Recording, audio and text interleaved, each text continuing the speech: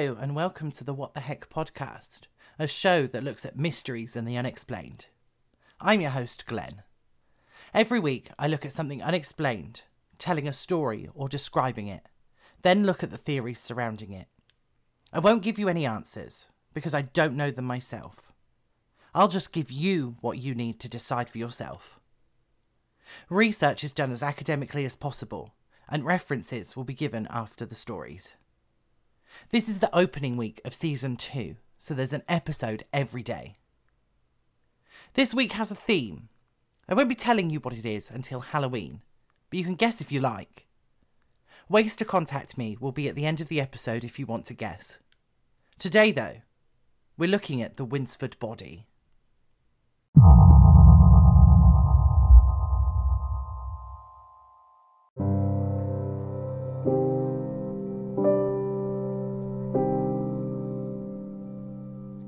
Winsford is a village near Minehead, just on the edge of Exmoor.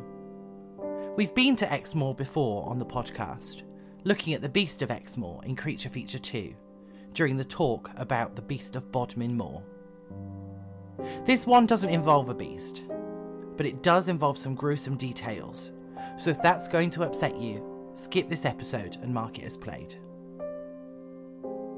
In March of 2002, either the 3rd or the 13th, because there are two differing accounts of when exactly this happened, one of the Exmoor Park Rangers was doing his rounds. His job involved picking up litter and clearing hazards. As he was looking around the area of Hulse Lane on Winsford Hill, near the village of Winsford, he discovered some discarded plastic bags. He removed the bags as he was meant to, and took them to the Devon and Somerset Staghounds kennels to destroy them. He thought that the bags contained animal bones, and took them to the kennels because there was an incinerator specifically for the disposal of animal bones. Instead of throwing the bags straight into the incinerator, the ranger chose to open the bags. Inside were not the remains of an animal. They were human and badly decomposed. Staff at the kennels called the police. They arrived and began to investigate the remains, looking for evidence. Along with the plastic bags that the body had been wrapped in, the remains had also been wrapped in a single duvet, a pillowcase, and a single bedsheet. The remains were bound with audio cable and still clothed in a pair of Adidas shorts and its underwear, and wore a gold necklace and pendant with a verse of the Quran on it. The verse was identified as 2255, known as the Throne Verse. It's believed that the pendant was made in Pakistan and are commonly worn in the Gujarat area of India. The police immediately appealed to the public for information or witnesses, aiming specifically at walkers and equestrians who frequent that area of the park. They hoped that someone had seen something in the months beforehand, or even noticed anyone who was acting strangely. Whilst waiting, the police looked to establish some forensic evidence. The detective in charge of the investigations, Detective Chief Inspector Barry Douglas, told the press that an initial investigation of the body identified it to have been a man aged between 20 and 30, 5'9" or 1.75 metres, with dark hair. It was also revealed that the body had most likely been dumped recently, but the man had died in late 1999 or early 2000. A clay reconstruction of the man's head had been created to go with the appeals, along with a computer-generated reconstruction. The images of these were released with the appeal to the public in the hopes that people would recognise the man and come forward, but it seems like nobody knew him, because nobody called in with information about him. Witnesses were elusive, with nobody coming forward with any information.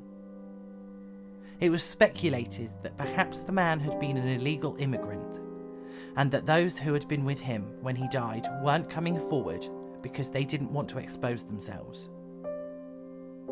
In an attempt to find clues, the police went through both national and international missing persons databases. They came up with 2,366 cases. 2,357 of those were eventually discounted, and the other 9 were investigated, although they came up with nothing. What the police do know is that the pigmentation of his skin, from what they could tell, suggested that he had North African, Middle Eastern, or Mediterranean heritage, and that his bone structure was Caucasian, adding to the suggestion. They believed that he had lived in the UK for a few years before his death, likely spending time between Plymouth and Bude in Devon, and Poole and Bristol in Somerset. Not much is known about how the man died, but police say that there is evidence that suggests his death was violent. In 2017, a spokesman said that he had suffered injuries consistent with a violent assault before his death. They had used an electron microscope too, and found evidence of some kind of metal in his ribs, thought to be part of a stabbing weapon like a knife. Due to the decomposition of the body though, it wasn't possible to find the actual cause of death. There were even fewer clues about where exactly the man had died. The forensic evidence suggested that he had lived in southwest England before his death, and a pillowcase that had been found with the body was the same type as the ones used in many hotels in the area. But it was unlikely that he had been left on Exmoor after his death. The decomposition didn't back that up.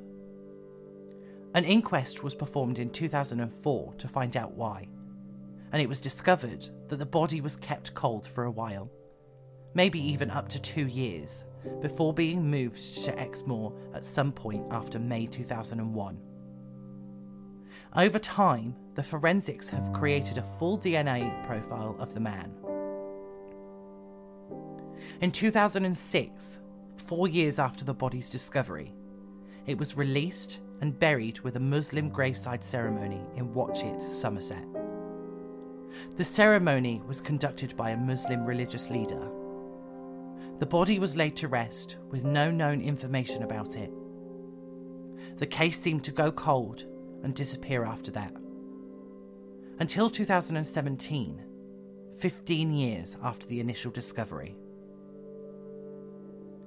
The BBC show Crime Watch Roadshow featured this story in an episode in June 2017. Detective Sergeant Pete Frake appeared on the show, updating the public on their discoveries. Over the years, they had carried out exhaustive enquiries and had found nothing. They had built a full DNA profile using modern forensic techniques and seeking help from scientific experts from the UK and Europe, including anthropologists, pathologists, dental morphology specialists, and even experts in mitochondrial DNA analysis. The only thing missing was the man's actual identity. The police once again appealed to the public, asking for information. Frake said that they hadn't been able to tell his family about his death, and that they needed to bring justice to the perpetrator of the crime. The case is still open 20 years later. His identity is still unknown, and the police are still asking for information. Details to contact them will be after the theories today.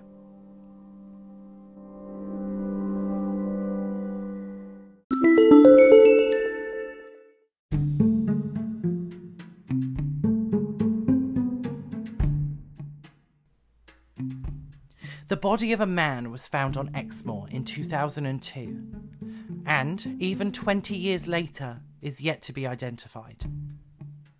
It's believed he was murdered, but nobody can figure out what happened, who he is, or why he wasn't reported as missing. There are theories for what happened and why he wasn't reported missing, so I think we should take a look at them. We'll start with the theories about why he wasn't reported as missing. The biggest theory about this comes from the isotopic tests that have been done, The theory is that the man likely lived in the area for anywhere up to 10 years before his death. This disproved the initial theory of the man, which was that he had been killed overseas and brought to the UK later. This theory then splits down some more, all theories about who he might be. One theory suggests that the man may have been an illegal refugee or immigrant working around Exmoor in the hospitality business, explaining why he was buried with bed linens found in hotels in the area. This theory suggests that the man kept mostly to himself, and the hotel didn't want to implicate itself as hiring unlawful workers by coming forward with information. Another theory suggests that the man had been involved in illegal activity in the area, potentially organised crime. This would explain why nobody came forward, but organised crime and gang activity is quite rare in Somerset. It would be rather unlikely for a gang to be operating in such a large area, leaving just Bristol and Plymouth in the list of areas he may have frequented as places for him to be part of a gang. One theory suggests that he was in the country legally, but had lived a somewhat solitary life. If this was the case, he would be relatively unknown in the area, and people wouldn't recognise the reconstructions of his face. Nobody would have come forward because they wouldn't really know him at all. The final theory for why he wasn't reported missing is that he was part of a family who had murdered him, potentially in an honour killing. Honour-based violence occurs when the actions of the victim are seen as damaging to a family's reputation. It can be for any number of reasons, including refusing to enter a forced marriage. Male victims are rare, but not unheard of. The reasons for the man's murder is obviously unknown, but it would explain why the family wouldn't have come forward to report the man. If they had killed him, even accidentally, they wouldn't have said anything because it would likely have brought more dishonour on the family. I don't know which of these seems the most likely. It could be any of them, aside from the illegal activity theory. Most of them seem to make sense, but although the distance is rather small, there wouldn't likely be a gang that spans the whole area. Unless the man was a go-between, it would be almost impossible for him to be in just one gang in that area. But what happened to the man? We know he was likely stored before being moved to the area near Winsford. But how did he die? One theory here suggests that he had an argument with someone at his job, something that escalated to the point where he died. The body was then placed in cold storage until such a time it could be safely moved to a less conspicuous spot. If we go down the hospitality route, it makes less sense. The body being put in cold storage would have filled a large amount of space in a freezer, or would be very visible in a walk-in chiller, so I don't know if this one works. Another theory suggests that the man was murdered whilst another crime was being committed. The murderer took the body and stored it until it could be safely moved. I've seen some mentions of the body being kept in a basement for this theory, but houses in the UK don't often have a basement. Some buildings may have cellars for wine, and pubs and bars on the ground floor will always have a cellar for the kegs and stock, so it is possible, but it's unlikely. One theory suggests that it was a random killing, or that a local dispute had ended in murder. There doesn't seem to be much else in this theory, but it does explain why we have next to no information about it. If it were a random killing, nobody would have known anything about it. If it were a local dispute, only the perpetrator and the victim would have known anything, so nobody would have come forward. However, it isn't common for those sorts of things to happen in the UK, much less in a town or a village in the countryside. The final theory goes back to honour killings. It suggests again that he was killed by a family member, or maybe a close friend or someone from the same religious background that had murdered him for some reason. Perhaps he had refused to marry someone his family had chosen for him, and they had taken it badly. Perhaps he had done something else that his family had been upset by. Maybe it was his community who had been upset. Perhaps it hadn't even meant to go as far as it did. Like I said, honour-based violence is rarer for men, but not unheard of, and isn't indicative of the Muslim faith as a whole. Something that is important to discuss is the necklace and the pendant that was discovered with the body. It was found to be 22 karat gold, which would have a high resale value. Its Quran inscription is also important. The perpetrator would likely have either been knowledgeable about the Quran or wouldn't have been attempting to rob the man. The verse on the pendant is often used as a passage to ward off evil spirits, which could be a sign of regret, respect, or a safety precaution to not have an evil spirit come and torment the perpetrator. Personally, I think that someone who had an understanding of Islam had something to do with it, but that's about as far as I can get. There isn't enough evidence to really point in any other direction.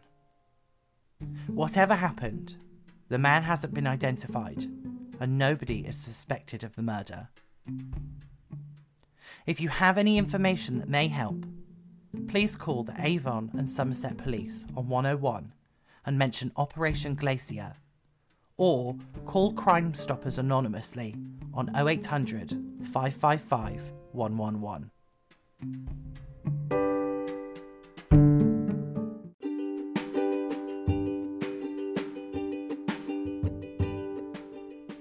The story from this episode came from an unsolved news article called The Exmoor Body, a Bristol Live article called Was This Man Killed in Bristol Before His Body Was Buried in Bin Bags on Exmoor? And a Somebody Knows More podcast page called The Mystery of the Exmoor Body in a Bag. The theories from this episode came from the Somebody Knows More page and the Unsolved News article. The information about honour-based violence came from a Conversation UK article called The Forgotten Male Victims of Honour-Based Violence. References for the episode and links to studies will be posted on social media for you to have a look at. Social media links are available using the link in the episode description. I'm on Facebook, Instagram, Twitter, and post short pieces of episodes on TikTok. I have a Patreon, but I'm still deciding what to post on it this season. There is a £3 tier if you want to support me anyway. The link to the Patreon is also on the Linktree, and, as before, you're welcome to pledge more than £3 a month, and I'll find something extra special for the people that do.